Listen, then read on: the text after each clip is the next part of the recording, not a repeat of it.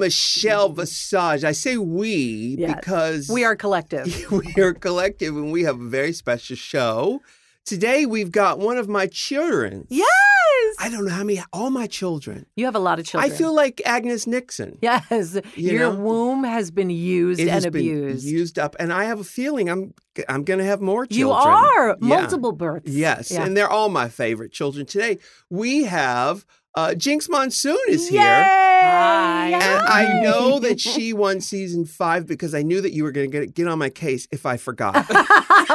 What season it was? Yeah. We would have. I can't remember. I can't remember anything past last week. So. And you know what? And you're the better for it. Yeah. Blessed are those who, this is a Nietzsche thing, I can't remember. Blessed are those who forget our blunders, who, do you know this? You and let no man put us Nietzsche. under. Yeah. Is that a designer? No, just kidding. That would be hot. Do you think of yourself as like a brood mother now? Like what is a brood mother? Well, kind of like an ant colony, the queen who yes, I do. There a herd mother. Reproduces. I do. I've always thought of myself as that way. Do you feel like one of my children? I absolutely feel like one of your children. Yeah. Like an adopted. I don't know, a late in life adoption. You adopted Jinkx when she was older. Yes. Well, that's we right. definitely, I mean, without even talking about it, we definitely do act like a sisterhood. Yeah. And I mean, like some of the relationships I've developed because of Drag Race are just as important and just as like meaningful to me as people I've known for like 10 years. Mm-hmm. Yeah. Like I've only known Alaska since season 5, but we're extremely close. And I count on that relationship. Yeah. I think it's something I call Drag Race is a little bit like our nom.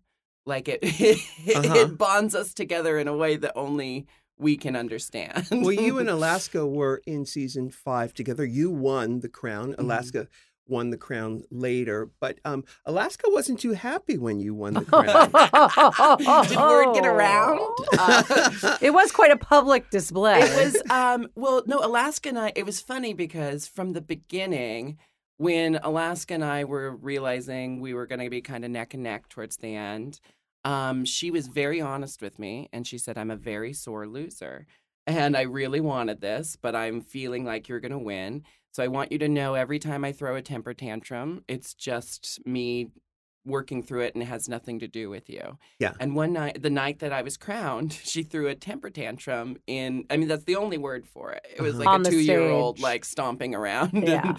And before the stage. It's exactly what happened. And her mom was chasing after her saying, like, Listen, calm down, Alaska, calm down. I was there. They were both annihilated, her and her mother. And the best part was each girl, I was hosting, and it was in New York, each girl was to do one number, right? And then they... after the crowning, they all came on. They did a number. Alaska, then she does her number, and I was like, "Okay, that's it." To the DJ, who happened to be Mimi first. So then Alaska turns around, and like a monster came out, and she was like, "Push, play," and I was like, "Oh, okay." Yeah. Mimi's like, and then does Don't Cry Out Loud. Yeah, flops which herself was so perfect. on the ground after singing Don't Cry Out in her hefty bags. And she's crying and flailing and angry. And then her mother, who had some to drink, comes on stage and is trying to pull her off by her feet. And she's got her grabbing nails digging onto into the the stage. But it was comedy, though, It right? was absolutely. I mean, it was comedy. There was truth in it, but it was comedy. It was a wonderful spectacle. Yeah. And it actually was almost impossible for me to top that. Here I am getting crowned. And you're like, what the hell? Now, how do I top do? that? And she was lip syncing the song? No, she No. sang it She live. sang it live. And it's one of her favorite songs to sing, and it was very poignant for the situation, too. So she had it prepared just in case. And I think the Yes. whole thing was prepared because she told me earlier in the day to be ready for a temper tantrum and that it wasn't going to be about me. And before we even made it to the stage, she's doing circles in the out hotel courtyard. Literally, there's just a flock of people following her around in a circle, trying to calm her down, trying to keep the situation under wraps. And finally, she goes, "Someone open my hotel room. Why isn't my door open? I need to get the hell out of here." And unfortunately, I'm standing right next to her door. And I'm like, oh, God, I'm like right in the warpath. And she goes past me as her assistant opens her door. And the last thing she does before she goes into her room is turn to me winks and sticks her tongue out, like an emoji. And it was like her moment of saying, like, don't worry, this isn't about you. Where was Roxy during all this? Roxy was just sitting politely, just sitting there with her hands folded with a smile on her face. She had a great time that night. Right, because Roxy Andrews was the third girl of that thing. Now, you mentioned sort of the monster coming out. When people become famous, it's like being on drugs or alcohol. It's sometimes people are mean drunks. Sometimes most people are fun drunks. What kind of a fame drunk are you, or did you become? Well, I always think back to our Tic Tac lunch when you warned me quite bluntly that there's a dark side to all of this.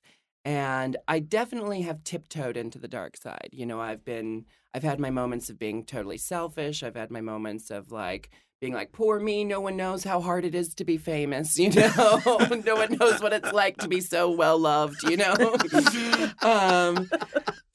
But I kind of had to pull myself back into the light and kind of realize at the end of the day, I'm so lucky that I get to do this and that this is my job rather than a multitude of things I could have been doing instead. But I think the kind of famous person I am is one that is way too obsessed with. I'm like a Joan Crawford. I love to present like I'm Betty Davis, but I'm more like Joan Crawford because there's a lot of self-criticism and there's a lot of I have to present this image of this perfect idea of what people want me to be. But I'm trying to just kind of sit back and enjoy the ride more these days and not worry so much about camera left, you smile at this point, shake all the hands in a specific way, Yeah. Michelle tours with me and we're both hypercritical Virgos. Yeah. So we kind of just sit there and go back and forth rationalizing. Yes, but you've grown a lot since. I remember, let's go beyond the first day where I asked Rue if you were wearing a prosthetic nose because I truly thought you were it was the way you had painted your face and Rue was explaining that to me. That wasn't even meant to be shady. That was really an honest thing, and how you listened. I think you're the shining example of listening to criticism and putting it into play, not second guessing it, not even doubting it, just doing what we asked for.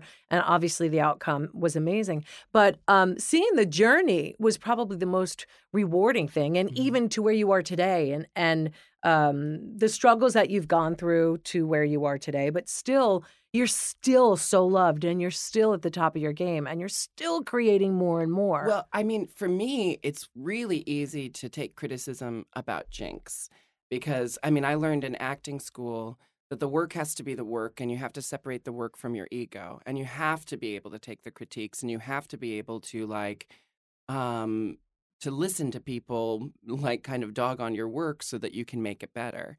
For me, the real pain came out of Drag Race. You don't just meet Jinkx, you also meet Jarek.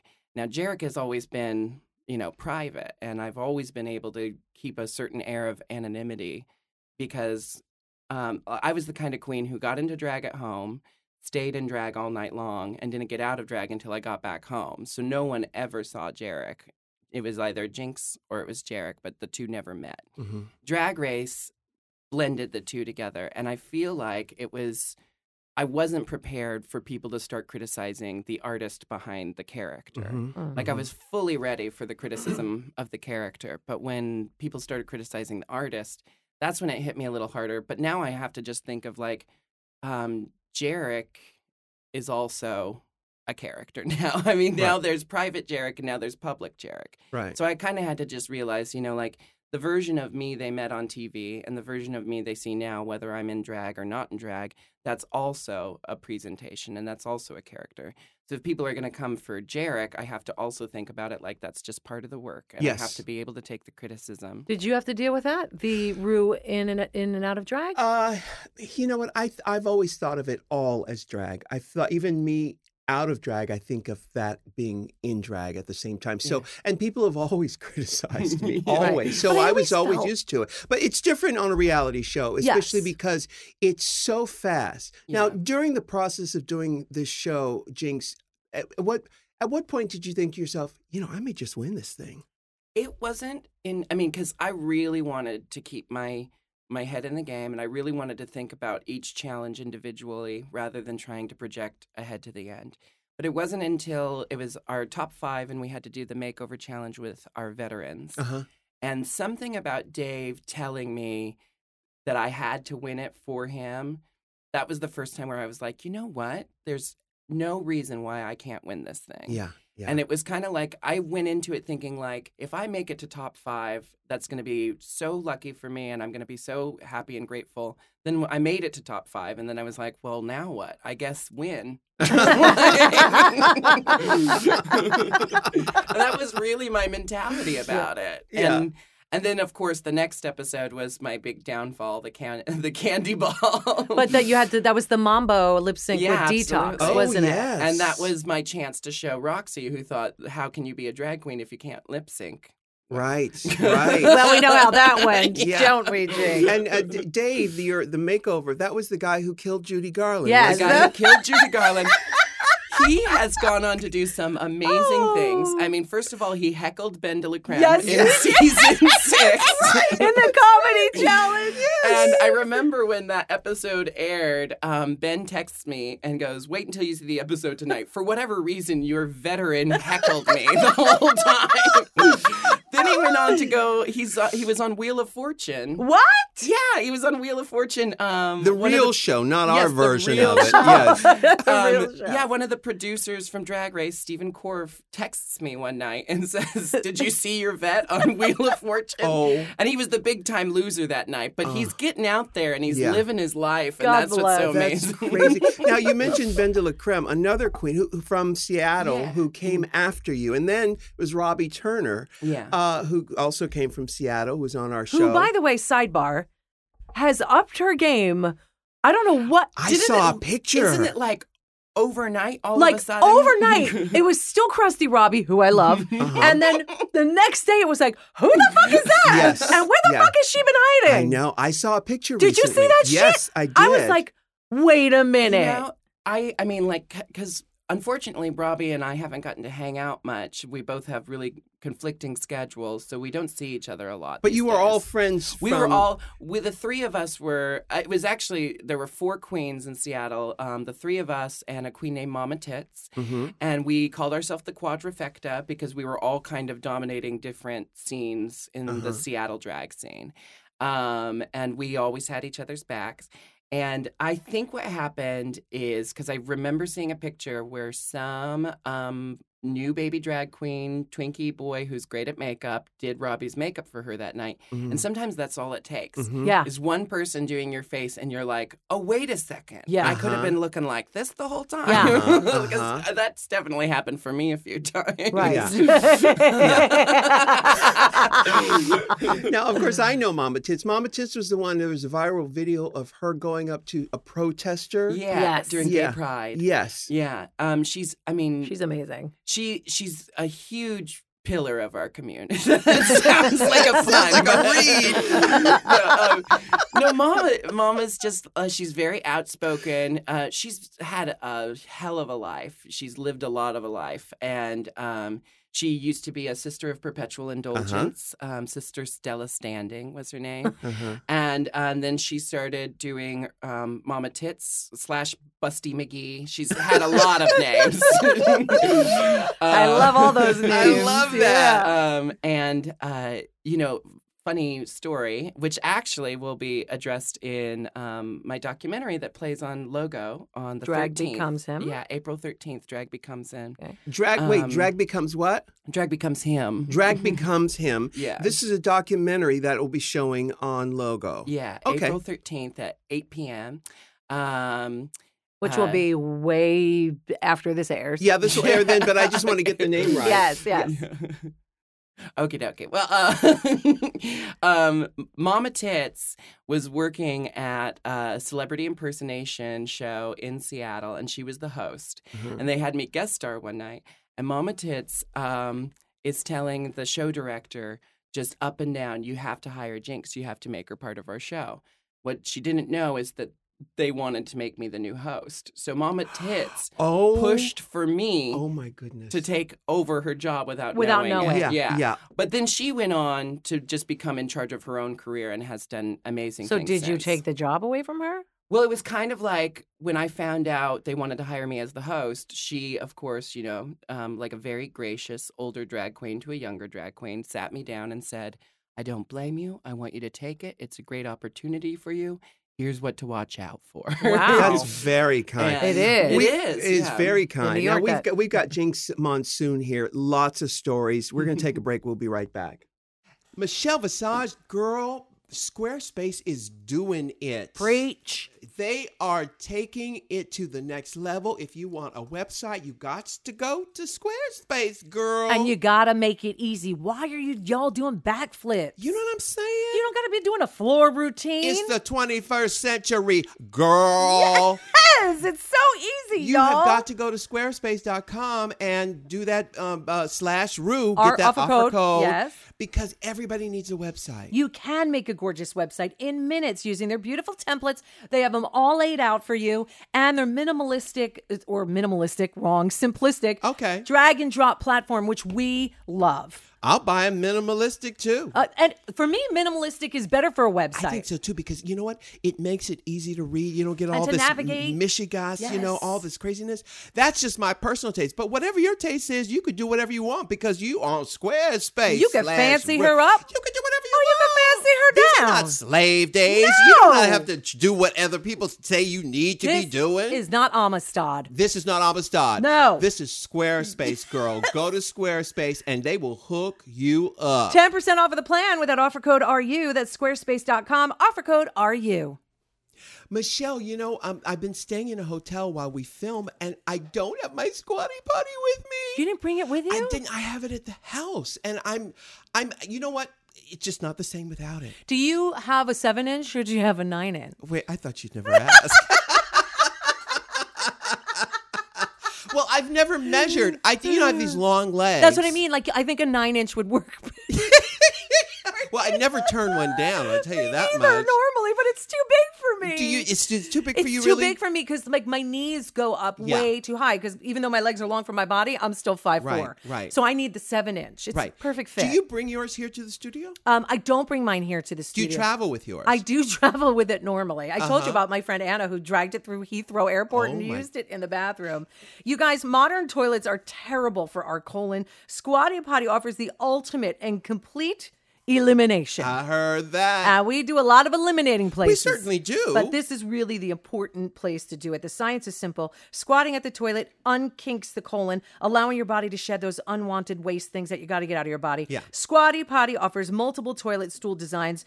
Why do they have to say stool? I don't know. But they are. I guess they're stools to put your feet on. I guess it's a You know what stool. Ruth, they're stools for your stool. It's a stool for your stool. I just got it. There you Okay. go. To make your porcelain throne fit for any king or queen. Hey, queen. Join the movement by visiting squattypotty.com/Rue and receive a free bottle of Fruity Booty. You had me at fruity. Fruity Booty on top of it. And that's with the purchase of $20 or more. Remember, a happy colon is a happy life. We love you, Squatty Potty. We are back with Jinkx Monsoon. Do you still live in Seattle? I do. I still live in the same apartment. Really? Why? I just, I love Not it. a read. No, I know. I read. just said Yeah. it funny. I mean, I'm just really comfortable where I am, and I spend so much time on the road. It's kind of like I want to go back to somewhere that's familiar and super comfortable when I have like a couple weeks off, It used to be me and Kenny, who's my best friend and tour manager, and then Major Scales, who's my music partner. Major just moved out and moved in with his boyfriend. So we live in the same apartment, but now we have Well, now you have more actual space. living space. Yeah. Yeah. And we've got 2 walk-in closets that are pretty much full of drag. Yeah. And is it inexpensive to live in Seattle? It is. The prices are hiking now. Gentrification, especially in the area that I live in, is a real thing. Is that the funky area where all the artists live? Is that Capitol Hill? Capitol Hill is the queer neighborhood, but the queers are now getting priced out of our neighborhood because Oh, no. the city is catering to the tech industry. Sure. So all the Bridge and Tunnel Tri-Cities people are now moving to Seattle to work their tech jobs and live in these high-rise condos, which have replaced the old historic buildings. Did Sure. Did you get Your my belt? hair from Yes, there? sure. Fantastic. Good That job. happens in all the cities. I don't understand why there isn't a consortium of young people who say, you know what, we've decided we're going to make Des Moines the next hotspot. Yes. Or go to some place where it's very cheap and then, or maybe sunny. Yeah. And create a scene. Yeah. You know. Yeah, I mean, this has happened twice in Seattle that the gay neighborhood has migrated. It used to be in the downtown, kind of like the dirty, seedy part of downtown, and then they gentrified that. So then we moved to Capitol Hill.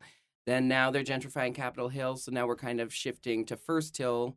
And soon we're going to be we'll probably just take over the International District. But that's what I happens. predict Laurel Hill will be the next Yes, hotspot. yes. Yeah. I don't understand why I do understand why, but what happens is the gays come in, they clean up a really otherwise shitty neighborhood. They make it funky, they make it trendy, they make it hip, and then all of a sudden, I want to live there, Muffy, and me too, Chip. But that's the natural order. I told you this story when I went to Greece last year, and I saw that nothing had changed. Nothing had changed.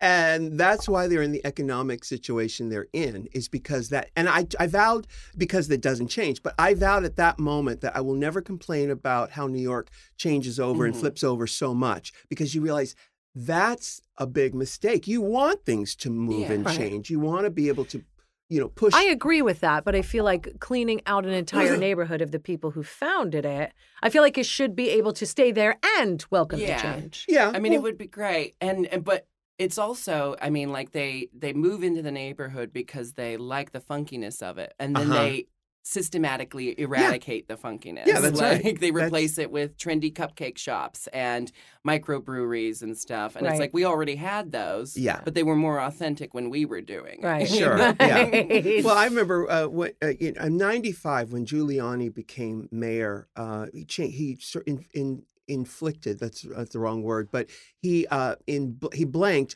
all of these old cabaret laws that were always on the books, but nobody enforced them. And so, and he enforced them, so it changed the texture of New York nightlife, and it was pretty much over.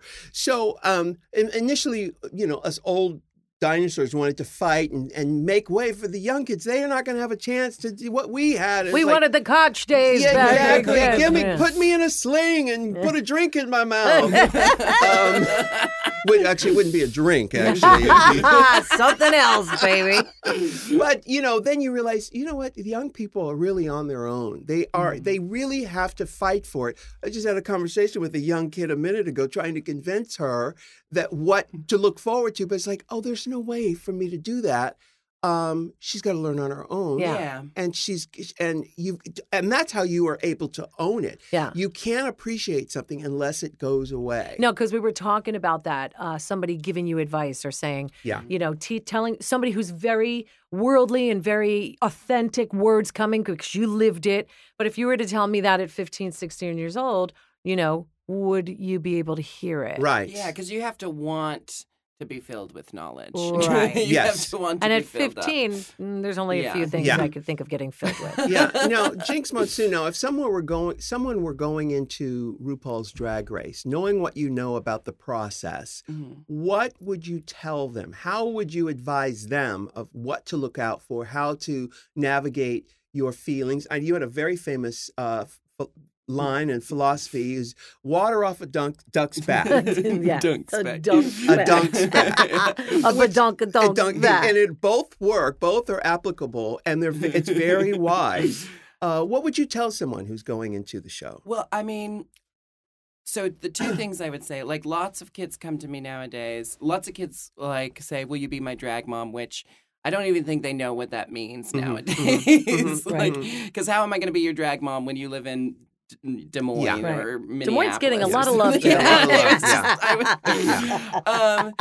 So I say YouTube, YouTube's great. There's a tutorial for everything nowadays. And there's a lot of queens who love sharing their knowledge and stuff, and that's how they're making their name in the drag But you have scene. to know what question to ask. Well, you can literally just type it in, how do I make cleavage? How do I paint on my cleavage? How do I contour my nose? And there's a video for everything, and Misty Eyes has made most of them. And from Florida. I know Misty Eyes, yes. Yeah. But then what I would also say is you get a lot of queens these days who have raised themselves on the internet and have created their drag through the internet and haven't had a lot of true life drag experience. Now, which is a problem. I mean, it's all relative, but I really think you benefit from kind of crawling through the sludge on your hands and knees for a while. Yep. Because the drag scene, whatever locale you are in, the drag scene is always cutthroat. There's always more drag queens than there are jobs for drag queens. Yeah. And to actually get paid and like make a decent earning doing drag is very difficult. So I started at age 15. I used to lie about my age to get into bars so that I could perform in the shows. I'd make like $10 in tips. Maybe I'd get paid $2.50 per song I did that night, depending on if I was on cast or not, you know. So I'm 29 now. I've been doing drag for 14 years. And for a good 8 years of it, it was just horrible. I mean, I never gave up because I loved it so much. But you've got all the other competition. You've got drag queens just being flat out horrible bitches to you because maybe they're threatened. Maybe they think they're better than you.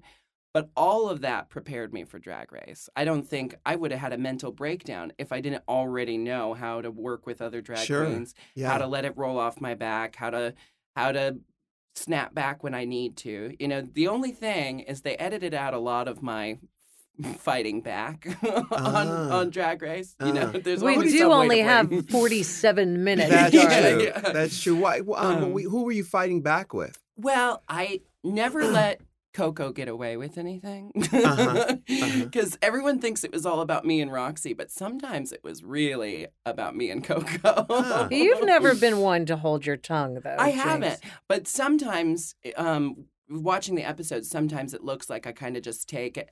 I cried once, and they cut it up into multiple tiny segments of me crying, so it looks like I cry every episode. Well, that's smart editing, if you ask me. But I will say this, going back to what you were saying about the YouTube younger baby drag queens that don't have the experience, is that does, in the real world, I mean, it's beautiful. They're beautiful to look at, you know? And we talk about how these new kids, that's how they learn about drag, watching Drag Race and watching YouTube. But at the end of the day, when it comes to them, and Rue goes through those audition videos with a lice comb. Yeah. So when they're up there, those are the best of the best. But at the end of the day, they're still presenting an audition tape that they want you, Rue, to see. So we don't know what's going to happen when the shit gets real on that main stage. Well, and then you see that you haven't had that experience to go through all that to get you to a win in that moment. Yes. Do you know what I'm saying? I do. And you know, it's the grit. People have said that. I remember there was a quote from Samuel L. Jackson about rappers who go into acting, and that they don't have the background or the training to do that work. But it hasn't stopped the actors from doing it. Right. It's what the market will stand. And a lot of our girls, some of very successful girls, are YouTube girls. Yes. You know, who have now they perform because they've had those hard knocks now. But, you know, I don't know if there's just one way to do it. I do know that nobody gets out of this life alive. Yeah. And that life will, you know, I was going to say something really nasty. That's the first thing that came to my mind. But life will have its way with you. Yeah. No matter what. Yeah. You know. Well, and there's nothing wrong. I just want to sidebar. There's nothing wrong with that. There's nothing wrong with that. But Because that that's how it's practical evolving. experience totally helps. And I'm one of the people who actually, I love that drag is becoming for more people. I think we all benefit from having an open mind about gender. I think we all benefit if we take that chance and put ourselves in the other person's skin for a little while, you know? But the best example of someone going on with a ton of real life experience and then just dominating is Bianca Del Rio. Oh, yeah. She had 60 years of experience before she goes on Drag Race, and you could not touch her. Right. You couldn't get under her skin. Yeah. There wasn't anything she wasn't prepared for. But can I add a sidebar? If we did ever do an All Stars Just the Winners, I wouldn't just say, oh, Bianca's going to dominate because you've got people that, like, I don't count you out for a hot minute. Right. And then you've got people like Raja against Violet, who are both major fashion looks. So I wouldn't ever, if we ever did that head-to-head winners. Could you imagine? It's for the blood, bitch. Oh. This is a fucking cage match to the death. Absolutely. Thunderdome. Yeah. I mean, I'll be honest. I said many times, if they ever do a Winners All-Stars, there's no way I could do it. I couldn't put myself through Yes, you could. the competition aspect of it again. Then the first episode of All-Stars 2, I was like, get me back in there. Oh, my God. They look like they're having so much fun.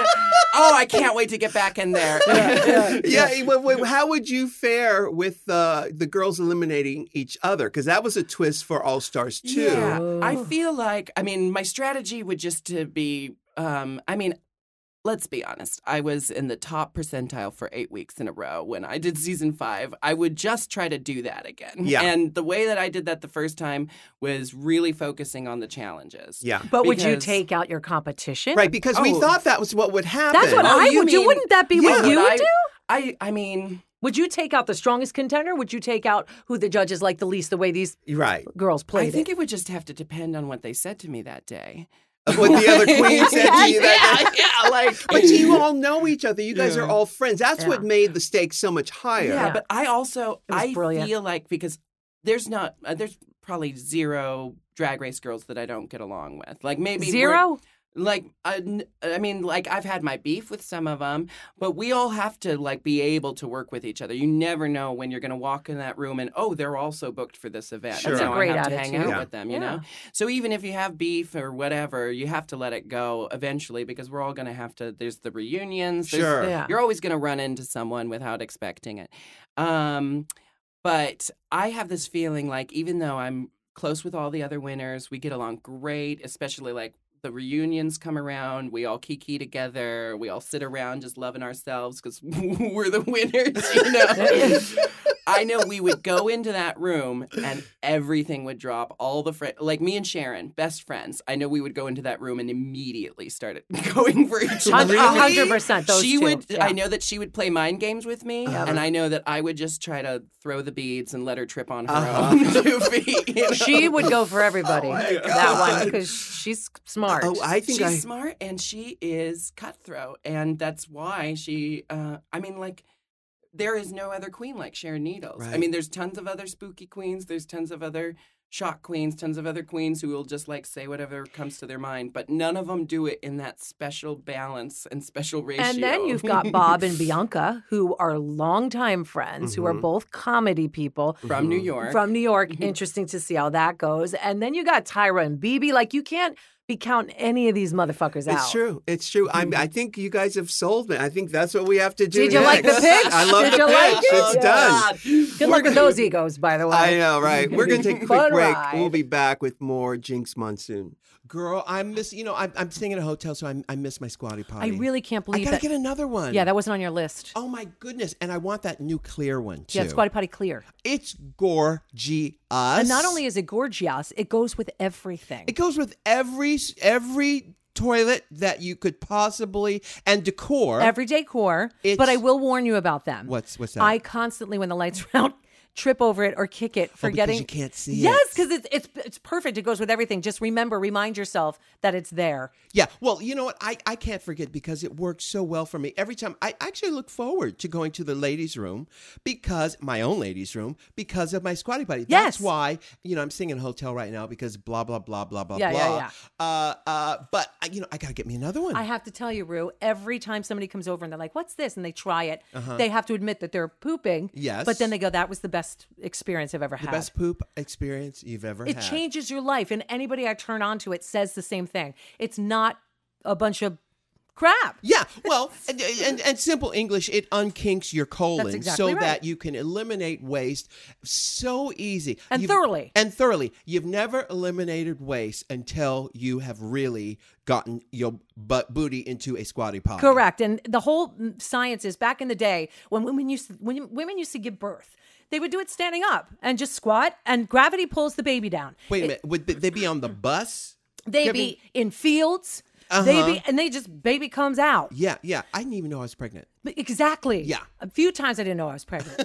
But with the squatty potty, it's the same idea. The same thing for eliminating. Okay. Back then, that's how they used to eliminate, standing up over a hole in the ground. Okay. Squatty potty is the same idea. You're squatting because what happens when your knees come up, you unkink the colon. Yeah. It's just physiology. Sure, yeah. And it's science, Michelle. That's the word that I was looking It's for. science, and Squatty Potty has figured it out. You got to go get you a Squatty Potty. And they have all different colors, all different styles. They're talking about those clears. I have clears in every bathroom except for one. I have the teak And one. I have the teak wood downstairs. Yeah. It is amazing. They don't just help you squat, though. They sell these brilliant toilet sprays that smell wonderful and an incredible new bidet. The bidets are incredibly simple to set up. Oh, I sounded like a Betty Davis, didn't I? You certainly did. Oh my God, I did that good for the first time. Oh my goodness. Thank you. It takes 10 minutes of work to install the bidet in almost any toilet. Phenomenal. It costs $38 and you're clean forever. It's the better way for the environment, reduces waste, literally, and arguably a cleaner experience. Join the movement by visiting squattypotty.com/Rue. Get a free bottle of our favorite Fruity Booty toilet spray. By the way, just spray that in the toilet before you do your thing.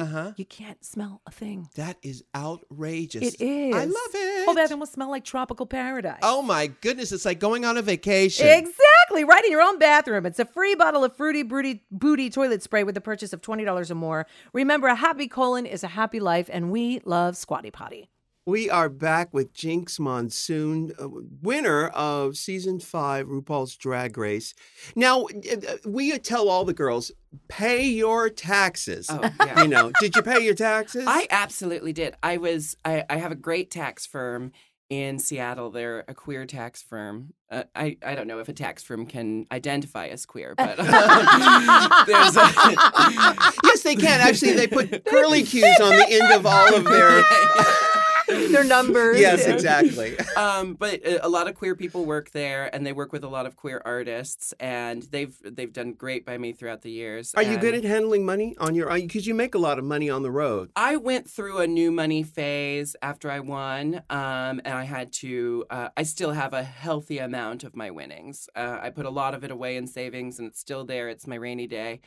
My rainy day nest egg. Well, she shops at Rainbow Shops, so that helps. Oh, okay. Well, there you have it. I did go through it used to annoy my friends when I'd go through a store and I wouldn't look at the price tags once. I'd just grab anything I liked and just throw it in a basket. I have never done that ever in my life. Oh, it annoyed my friends so much because they're like, just because you don't have to look at the price tags doesn't mean you should. They're right. Yeah. They're right.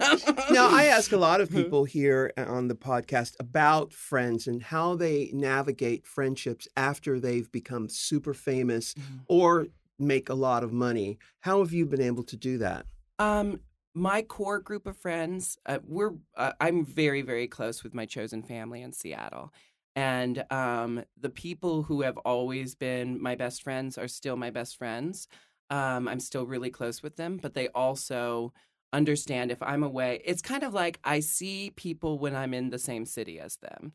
And I have to leave so often and I'll spend so much time away. But when I come back, it's kind of like we just pick up where we left off. And they also they know maybe I might not respond to text messages till 3 days later. But the core people who really care about me and who have really meant the most to me are still there. Yeah. And we may not see each other as much as we used to, but our friendships are just as strong. And then, of course, you kind of just realize when you have such limited time for friends and family, the auxiliary people, kind of like the acquaintances, those just, you kind of have to just let go of the guilt of not being able to maintain a strong friendship with everybody. And most people have been very, very understanding. There's only been a handful of people who are like, you think you're so great now. You think you're something, don't you? Yeah. But I've also gotten to make so many new friends. I have friends in Amsterdam and London that it's funny because you'll meet people on the road and you realize right away, if I lived here and if I got to see you every day, you would just be my best friend because you just have that instant connection. But then it's the same thing with them. We kind of have to pick up where we left off every last time. And most of my friends just know not to ask, how was the last gig you did? Because it's just going to be the same story over and over and over. Every gig kind of bleeds together these days. You show up. They give you the star dressing room, which is a poured concrete closet that they've cleared out for you. Just for you. You can't go out and mingle in the bar or you'll get mobbed, so it's just best for you to sit in a closet by yourself until you hit the know stage. some of these bars have incredible dressing rooms like for their queens. Oh, yeah. Like I just did play in Louisville, Kentucky. Yeah. Right. Yeah, I did play recently too. Like they have taken care of these girls so tremendously that they each have their own closet behind their dressing room. They can leave all their drag there. They're house girls. Pork Chop said she designed that dressing room for the queen. It's brilliant. And each girl has their own space. I'm doing the Nashville one this weekend, but it's brilliant. Yeah, that's what confused me because I always think they have two. I was about to say, isn't play in Nashville? Yeah, there's two. So there's Louisville and Nashville. See. All the house queens, brilliant house queens there, Leah and Akasha, and funny and smart. And they is it our Akasha? Not our Akasha, a trans Akasha who's so hot you would live for her. All this. And she is so everything. She gave me so much life. And they even have a boy go-go dancer in their group, this boy Michael. It's just so forward thinking and the way that you would like to see drag progress. Oh God, Pork Chop didn't design that one. She designed some other southern city. See what I mean? They're all kind of but play is where Jade Jolie now works. Yes, Jade Jolie is there, right? And they're all. What I'm saying is like the way that we were back in those slab of concrete. If we even had a place to go, because when we worked for Suzanne, we didn't. Right. It was kind of like, oh, go back here, get your drink. But now these girls are really valued. Some, not all, it's a very small percentage. Sure. But when they do, it makes my heart sing because they're being treated like the artists that they are. I mean, Drag Race, like the best thing I think Drag Race has done, it has torn down the stigma around drag queens, even within the queer community, and has finally kind of given us the recognition and the respect that we deserve as the artists that we are. Because I can tell you, starting drag at 15, even just going out to the kiddie clubs, meeting other guys my own age, to be a drag queen is like having a scarlet letter. Back then it was like no guy would want to date you if they think that you secretly want to be a woman or if you dress as a woman. That's true. Like, it used to be like, well, I didn't come out so that I could date a guy who dresses as a woman, you know? And nowadays, that stigma has been torn down so much because drag is fucking cool. Like, people love it now. And even, like, your biggest butch tops do drag now. You rang? And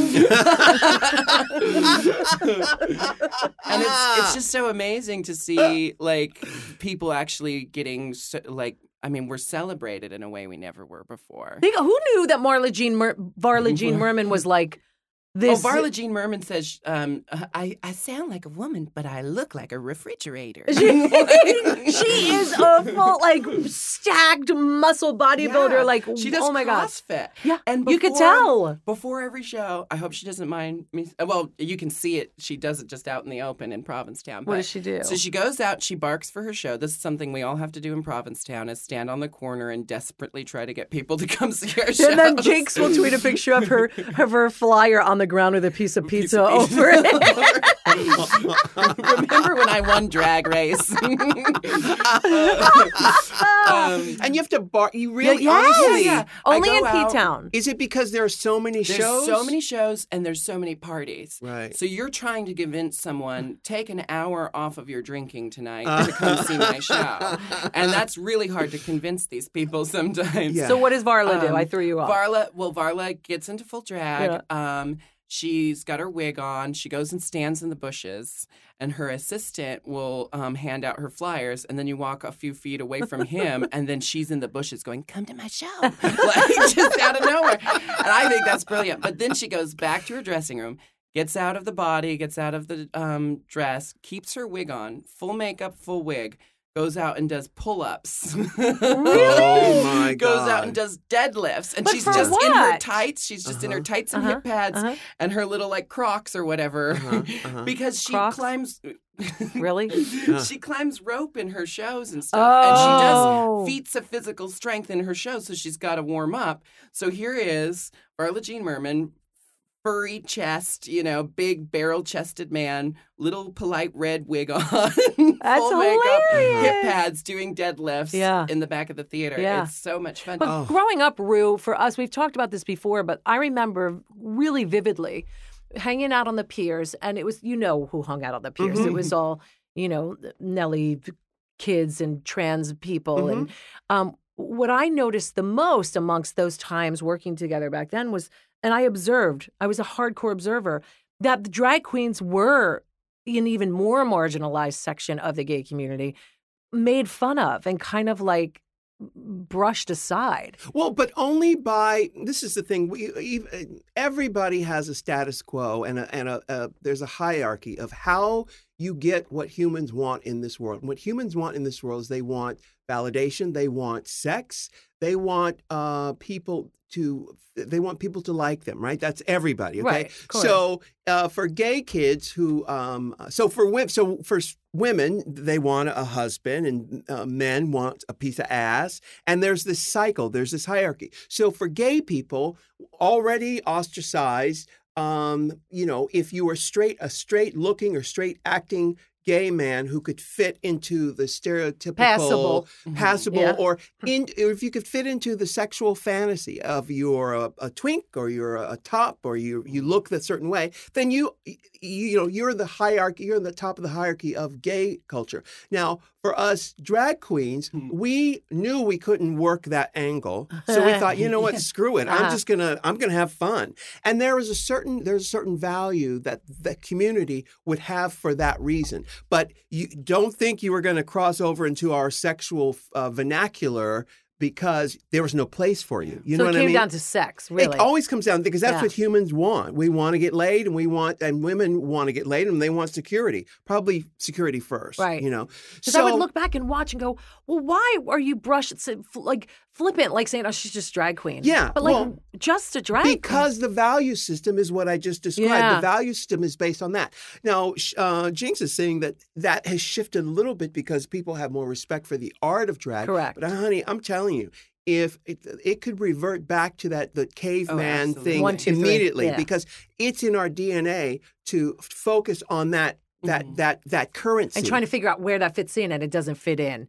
to the average person, even gay person's brain. Absolutely. Absolutely. And there was also, I've also been told by, the intellectual types, like, all you drag queens do is talk about coke and dicks and butts and stuff, and you're holding our community back. And really? Yeah, people saying that, like, we perpetuate the most negative aspects of our community. And I'm like, well, you know what? Who's going to have the balls to go out there and say the kind of shit that drag queens say in defense of our community? Like, we may do all these things that are totally ridiculous, and we may, like, talk about sex and, base conversation topics and stuff and make it seem like that's all we care about.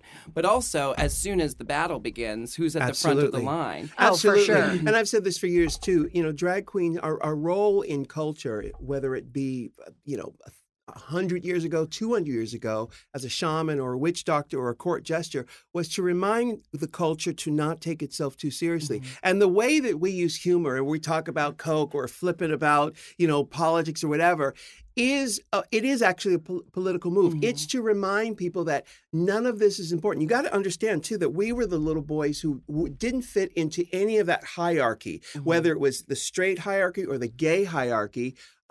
So our role was to make fun of it, poke fun at it, because we couldn't take it too seriously. If we took that hierarchy seriously, we would be devastated because we could never, ever fit in. That makes so much more sense, because if you say just what you just said now, think about it. In the trans world, there's an agenda. They are doing what they're doing. There's an agenda. Even in the gay, just straight up homosexual agenda, there's, and I'm not saying it in a negative way. I'm saying, I got it. Yeah. But then in the drag world, there is no agenda because you're making fun of the agenda. Yeah. Exactly. We are making sense. fun of the agenda. And that's why certain people who take themselves very seriously or who want to be seen by straight people as we're tax-paying people, we're regular people too. Yeah. Those people don't get it. They're still caught up in that scene of trying to fit in. I never wanted to fit in. I don't want to fit in. I've seen it. I'd studied rather boogie. it. I'd rather boogie than fit in.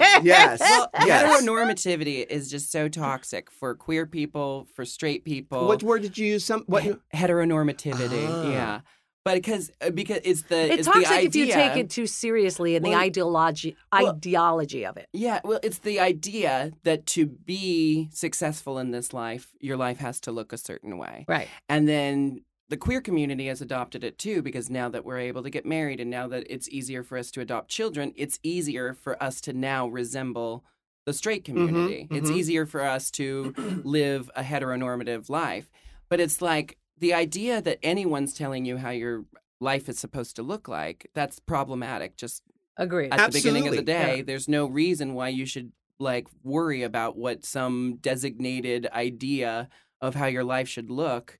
You know, that shouldn't dominate your life, because then you're missing out on the small amount of time you have on this planet. And the natural evolution and that journey that your life takes. You know, it's interesting how, and actually what you're describing is it's exactly what it is in Orwell's Animal Farm, how they have a revolution and the pigs at one point say, we will never stand on 2 feet. Well, they change that amendment later and say, no, I think it's okay to fit into the status quo. But that's what happens to all these big organizations that start with a great cause. I'm not going to name any names, but all of these, they grow into these huge organizations and they turn into the exact thing that they're fighting against. You are correct. They lose the basis of what they started on. Yes. Yeah. And it's just, it's unfortunate, but, but that's the role of drag or the court jester or any of the people who make fun of the status quo. We are a huge, important part of this. There's a movie with Joel McCrea called Sullivan's Travels. It's Preston Sturges, and it's about a big famous movie director in Hollywood. Veronica Lake is in it, and Gorgeous. It's in the 30s. Take place in the 30s, I believe. Yeah, during the Great Depression. And he's this big, huge comedy director. Think, I don't know, Apatow. Judd Apatow. Yes. And he decides, you know what I do is frivolous. I'm going to go out and see how the real humans live and see what it's like. He goes out there, and it is exactly that. It's horrible. He ends up in a chain gang, and once a month on Sunday, they show a movie. And it's drudgery. It's terrible. And they pan across the prisoners' faces as the movie screen lights up. And, of course, it's Steamboat Willie. And the faces they make, they become so happy. And he's looking around realizing, I get it. What I do is really important. All these people, it's just serious things are great. That's great. But laughter and lightness has huge value. And if you haven't seen this movie, you should see it. Did I explain it right? Yeah, And he yes, ultimately yeah, realizes that it's the lightness. Yeah. Hey, we've got Jinkx, Monsoon. We're going to take a quick break, but we'll be right back after this. Girl, I just love this part of the show when we get to the Squarespace section of our program and we get to read, you get to read all of the emails from the kids who make their Squarespace. Sidebar, before we get to the letter, we put a lot of heart and soul into our podcast. Yeah. We live truths. We tell everybody. We try to live our better lives, help them. And what do they quote the most? Our Squarespace ads. You really? Our Squarespace ads get the most love on the Twitters. Well, and you know why that is? Because we love Squarespace. Yes. Squarespace is a great and website. We're idiots. And because we're idiots. Yeah. But listen, this is the 21st century.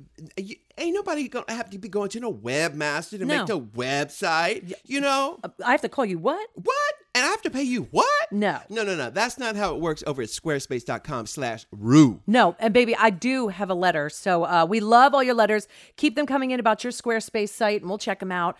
RuPaulPodcast@gmail.com is the email. This one says, Dear Rue and Michelle, thank you for creating our favorite podcast, which has joined us on long journeys and been listened to around our apartment by my girlfriend, writing partner, soulmate. Aw. It also brought us to Squarespace, which led us to create our website for our filmmaking called Organized Chaos Films. That's a great name. Organized with an S, which is the British spelling.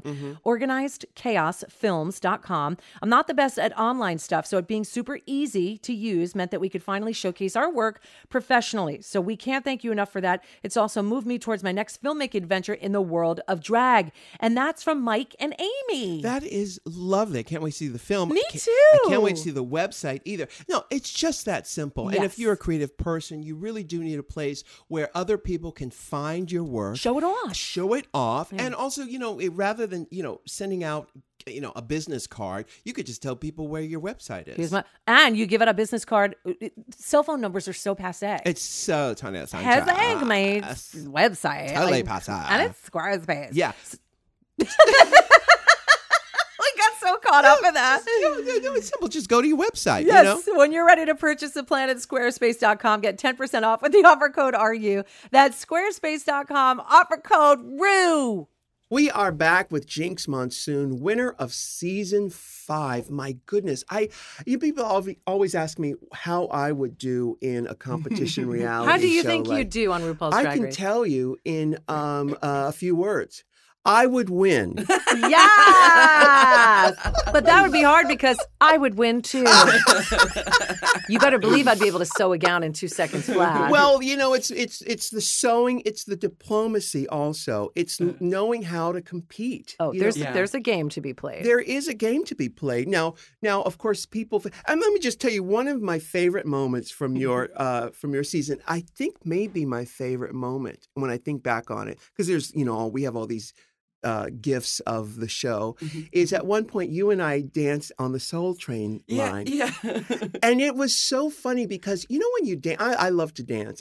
When you dance with someone and you have a language immediately, you have a language, you go, oh, I know what you're doing. Yeah. How about this? Yeah. And you go, oh, well, how about this? Uh-huh. And it was one of those, and because I've always loved to dance.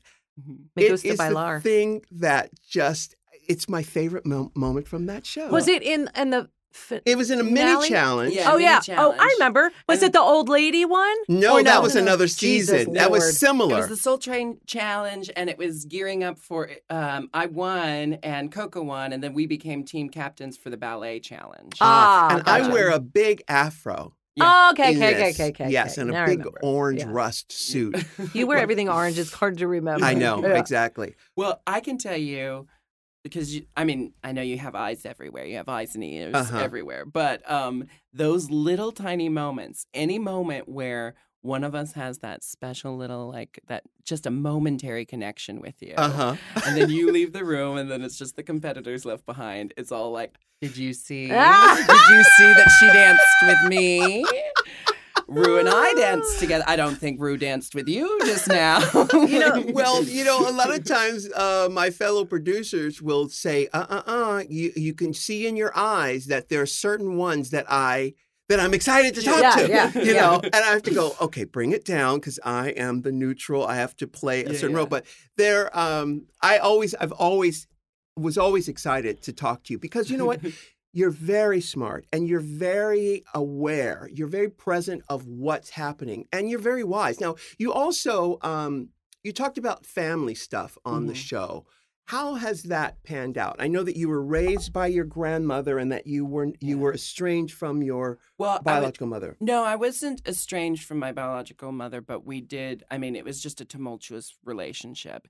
And so the whole time that I lived with my mom, I also kind of lived with my grandma. I was like 50-50 back and forth. My mom had her own house, but we spent every day after school at my grandma's, and I would spend most weekends there. And then there was a point when it was just too tense between me and my mom, and I had to move out, and I moved in with my grandma. And I spent the rest of my high school years with my grandma. And it was a situation of my mom having kids too young, on her own, both of me, my brothers, we have 2 different fathers between the 3 of us. Oh, that sounds like math. And wait a minute. Okay. The brothers. How many brothers are there? I've got 2 younger brothers. Yeah. And a younger sister. My younger sister was raised with my stepmom. Me and my brothers were raised together. The middle one has the same dad as me. The youngest one has a different father. And neither fathers were present. So it was my mom doing it on her own, doing it too young. And just, my mom didn't take enough time to take care of herself to then also be responsible for. And it was kind of like, even though there was so much tension between us and stuff, nothing was ever talked about in the open. Like nothing was ever just spoken plainly. It was all just kind of like we tiptoed around all these issues. That was my whole family. Like my family was built on family secrets, basically. So it was like one person might know what's going on and we're keeping it from another person. And then this person knows something and the rest of the family can't know, you know? So it was stuff like that my whole life. And Drag Race, it just kind of came out all in the open for the first time ever, where it was like there was no hiding behind any language. It was just like my mom dealt with alcoholism. It caused a huge upset for my formative years. But like my mom literally, since that episode of Drag Race aired, has just been on this path of trying to kind of, you know, just trying to change her story and change her relationship with me and my brothers and stuff. And that's not to say my mom hasn't worked hard her whole life. She put herself through trade school so that she could get a job as a paralegal to be able to have enough money to raise her kids. But that also put more strain on her, which also just exacerbated the issues she was dealing with. So, but nowadays, you know, my family's super close. We were really disparate when I went on Drag Race. Like, almost no one in my family was talking to each other. So I didn't even feel like I had that unified family that I was raised with. You felt alone. Like, to me, do you remember when I went in for you in the workroom and I went to talk to them? And I wasn't getting the Jinkx Monsoon thing at all. It wasn't that far in. And then I remember coming back and telling you, sitting next to you, and I went, I get it now. After I got to have one-on-one time with her, which they didn't show, and I found that was interesting. Remember, you were the only one that they didn't show our talk. And it's because I think they saw the connection along too well. It was just it was the first time I talked to you first, because I don't get to meet you, talk to you, know you, anything. Yeah. But it was when I came out and I went, oh, I get it now.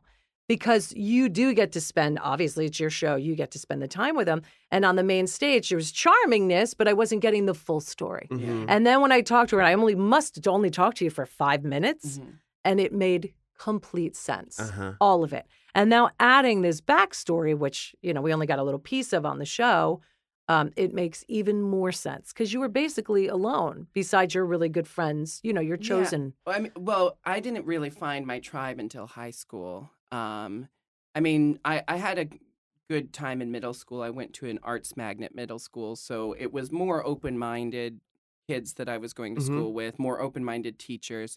Elementary school was just hell on earth for me. I mean, I have never fit in as a boy. Like, I have been effeminate my entire life. And to put any kind of nature versus nurture stuff to shame, like my younger brother is the butchest boy in the world, and we were both just raised by a tribe of women. It was just in my nature, and it's always been a part of my nature. My family very much let me express that, but they also forewarned me that, like, even though you can do this at home, you can wear dresses and you can play with your Barbies at home, to do that in the outside world is going to be very dangerous, you know?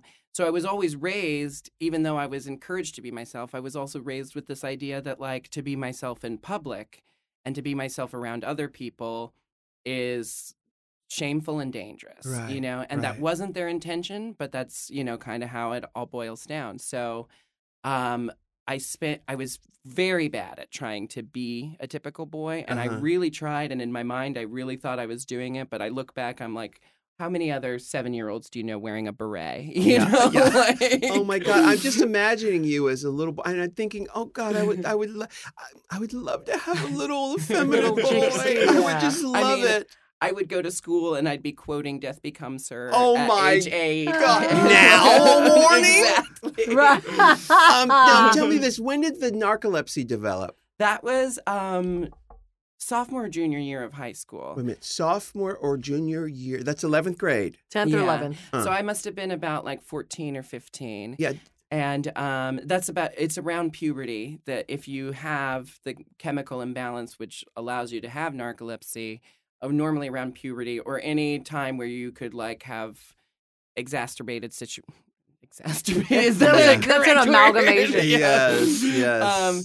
Heightened stress, heightened emotion. So, it was just like all of a sudden I could not stay awake. I couldn't go an entire day without taking a nap. Yeah. And so I had my ways of taking naps during school. Like I was in choir class and there was like 70 kids in this choir class. We were a huge, huge choir. Yeah. And I would find ways to sneak off behind the little, behind bleacher. the alto section. Yeah. And I would just sleep for like 20 minutes of the class on block days or something where we'd have a 2-hour class. Yeah. How does one know? I had to see a doctor, and then I saw a sleep specialist when I was 19. And it's all about, they have to monitor your brain while you're sleeping, because what causes the chronic fatigue is that when you go to sleep, you never stop dreaming. And you never fall into that deepest cycle of sleep where you're just completely blank and you're just there recuperating. So you could sleep for 8 hours, but your mind stays active the whole time. And that's why you wake up and you feel tired still. Right. I can wake up from 10 hours of sleep and I feel exhausted. Still today. Yeah, I mean, the symptoms have definitely decreased now that I live a little bit more of a life of leisure. You know, I also when I'm working, I get to sleep all day, wake up when it's time to get ready for drag, and I just store up all my energy. And I put it all out there on stage. Like, I expel every last ounce of energy doing my job. As you said that, I would imagine you doing the Ima Sumac number. Yeah. That, wow. That's the first thought when you said that. That's the first thing that came to my mind. She does. We were on tour. We did the Snatch Game, and I always know there's two that I can always count on to give 120%, and it's her and Sharon. Yeah. So I know that those are the two that I can go to. The other girls are great too, but those two are giving every ounce of soul left in their bodies. And she has done everything. And even when it's not working, when Betty Davis or whatever, or Dietrich and people weren't getting it, she was still giving completely. When she does Liza, I think she almost broke her ankle one night, flopping herself doing it. Remember that night when you fell? Yeah. So just the full amount. She is a true theater kid in that aspect. Well, and our audiences are so young these days, and those touring shows we do are generally all ages, or maybe like 13 plus or something. So they don't know who Liza is. They don't know who Liza. They have a better chance with Liza, but like Betty Davis, no one knew that. So I was so committed to doing Betty Davis that I had to just find a way to make her funny to anyone who doesn't even know she just made who fun she of me. is. So I just made fun of Michelle the whole time as Betty Davis. And it's kind of how I got away. Are a slut. Yeah. Well, you talk. When you go to the makeup counter, they beat a face with whatever they put on you. You taught a whole generation about Little Edie. Yeah, and I mean, like, I kind of used the same mentality with that. Like, what's the funniest things about her that you don't have to know who she is, and you don't have to have followed her your whole life to find that very entertaining. Because the first time I watched Grey Gardens, I didn't know the whole backstory. I knew vaguely, like, the backstory. I was about 19 the first time I saw it. And I remember just being like, this is insane, and I love it so much. Did a drag mother or a gay mentor teach you about that? It was another queen that I worked with. And what happened is the musical had just come out. With Ebersol. Christine Ebersol. Yeah. And she was like, you have to do Little Edie from this musical, because I was the Broadway queen, and I always sang songs live and did Broadway numbers and stuff at these shows. And she showed me the video of the revolutionary costume, and I had no context for it. All I knew is that Christine Ebersol was doing something amazing. Mm-hmm. And so first I got into the musical. Then because I got into the soundtrack of the musical, I had to watch the movie. Then I watched the Drew Barrymore film. So you got into the musical first? I got into the musical first, but I didn't get to see the musical. I just listened to the soundtrack. Which isn't that great. I love the soundtrack. You do? I think it's okay. It doesn't suck. They changed I listened to the off-Broadway soundtrack, which I actually like better than the Broadway soundtrack. Who's in the off-Broadway? It was still Christine Ebersol and Mary Louise Wilson. But I think they took everyone from off-Broadway to Broadway except for the girl playing Little Edie in young Little Edie. Right. Yeah. Baby Little Edie. Baby Little Edie. Yeah, exactly. Now, you mentioned that did you win that Snatch Game doing Little Edie? Yeah.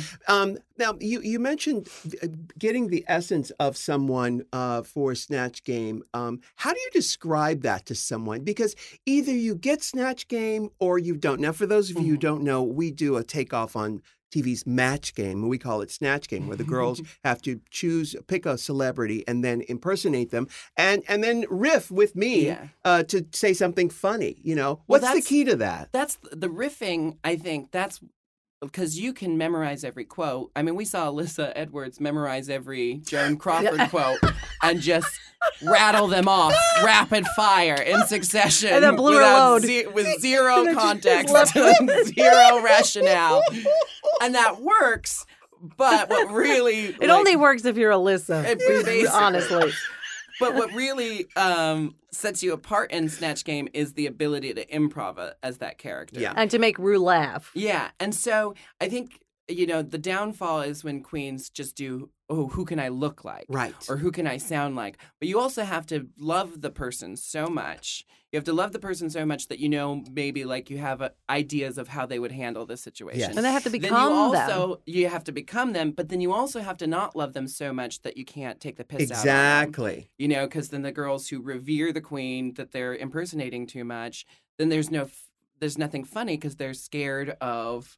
What if Beyonce sees this and she thinks that I don't like her? And really choosing the right one that has... Listen, Beyonce is amazing. She's an amazing performer. But when she speaks, she's just a regular girl. Yeah. How are you going to take the piss out of her? Yes. You know what I mean? Certain people like that. Like when Detox did Kesha, it was like... Well, yeah. And I would just say, I mean, watch SNL because... It's all about finding that one thing that you can exploit and you can mine and mine and mine. And like, if you can find one funny thing about a person, yes, you can carry a whole scene doing that person. But it's got to be obvious because otherwise people aren't going to get it. No. And I think the best characters for Snatch Game, you got to find someone who has a very distinct voice. Yeah. Because like, how could I impersonate Meryl, you know, unless I impersonated one of her characters? Yes, right. Because Meryl has a very clear voice and a clear speaking voice. And I bet I could find something funny about her, but it's going to be so much harder than if I take like Jennifer Tilly and I'm like, oh, hi, Rue. I'm so happy to be here. But it was perfect, like Adora Delano did with Anna Nicole Smith. Yes. Because she could have gone the wrong way. She could have done a whole monologue as Anna. That's true. Oh my she God. Was so amazing. True. It was like she was channeling her that she day. Was. Yeah. Well, Jinkxie, you are just fabulous. So happy that you've got to do our podcast, and I'm sure there are so many great successes ahead of you because you're a true talent. And this is the most time we've ever spent in one room together. Is it really? How about I'll that? Never forget it. Well, she's had too much time with me. Well, we'll have to have you back on the podcast. You're really fun to talk to. I'm going to show Rue. Since it's visual, I'll wait till the podcast is done. Okay. All right. Well, and so where can people find you? Is there a JinxMonsoon.com? Is there an album you want to talk about? There's JinxMonsoon.com. What how about do you the spell Ginger your Snap? Jinkx? It's Jinkx, and you have to use the K because I paid extra for it. Oh, okay. And so JinxMonsoon.com. The Ginger Snapped is my new album, which will be coming out. We hope to have the first couple singles coming out. That title. Thank you. Late May, early June. That's when the singles will be coming out. Hopefully by the end of June or beginning of July, the album will be out. We raised $20,000 on Kickstarter. Oh, boy. I put all of my own money into the studio work and all that stuff, but we raised the money to do the post-production stuff because I really want this to be very special. It's a 90s garage band throwback album. Wow. It's a huge departure from my last album, which was all cabaret and show tunes inspired. But this one's more Seattle grungy, you know. Oh, I can't wait It's to the hear music that. you wouldn't have expected That's me great. to do. Great. The Ginger Snapped. The Ginger Snapped. And then I'll be in Provincetown this summer, and I'll be touring the UK with Peaches Christ in the fall.